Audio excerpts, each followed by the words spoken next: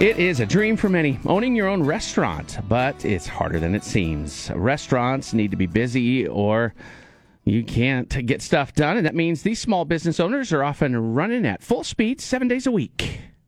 That's the case for Rory Klingbill, who owns Dragonfly Cafe and Bakery in Welches, Oregon. It's in the Mount Hood Village campground, right off of Highway 26 on the way to the ski resorts. I stopped by in the height of tourist season and the cafe was slammed, but Rory took a few minutes to talk to me. She says her style's good old-fashioned food. I always wanted to have a restaurant that was like going back to Grandma's house. Everything is homemade here. If I can't grow it, then I certainly will find it. Everything's fresh. If I don't see it, feel it, or grow it, then it's not in my restaurant. Wow. Yeah. That's really rare for nowadays. It is rare, and it does take a little time to get your food. Right. But when you get it, it's going to be, that's what it is. So this is not a quick drive-through restaurant. It's not fast food. Yeah, it's not fast food. Yeah.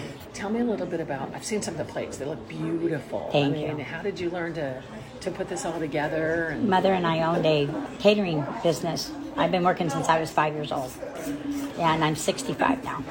And when you say work, I've been watching. You are working. Yeah, no, I'm a worker bee. I don't think there's a bone I haven't broken. Mm-hmm. And I just keep working and keep working. I'm a workhorse. What are the biggest challenges owning a restaurant? People. Mm-hmm. And finding good employees, which I'm very fortunate I have good employees. But it seems like everywhere, there's always a shortage of employees. Yes, wow. We could go into that, but I don't think you'd want me to.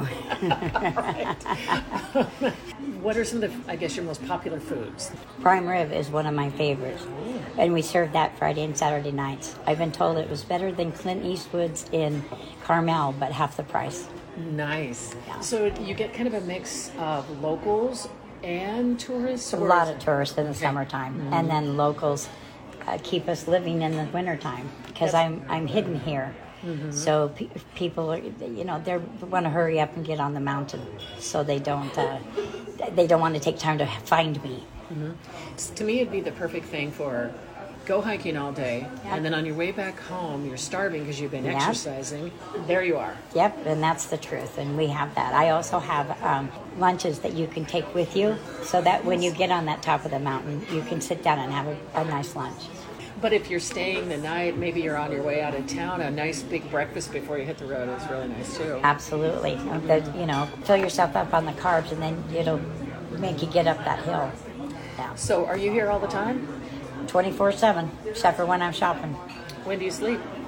I'll do that when I die.